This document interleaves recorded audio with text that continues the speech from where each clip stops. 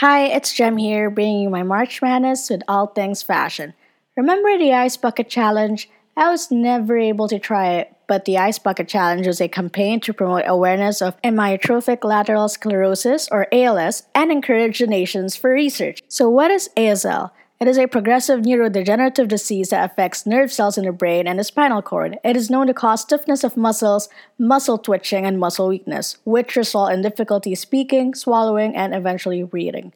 The cause of this disease is unknown, but in some cases, genetics may be involved. Now back to the craze. How was it done? Well, it was a phenomenon in the summer of 2014 in which people dunked a bucket of iced water over their heads in order to solicit donations before nominating others to do the same, having only a 24-hour time frame to complete the challenge and make a donation to the ALS Association.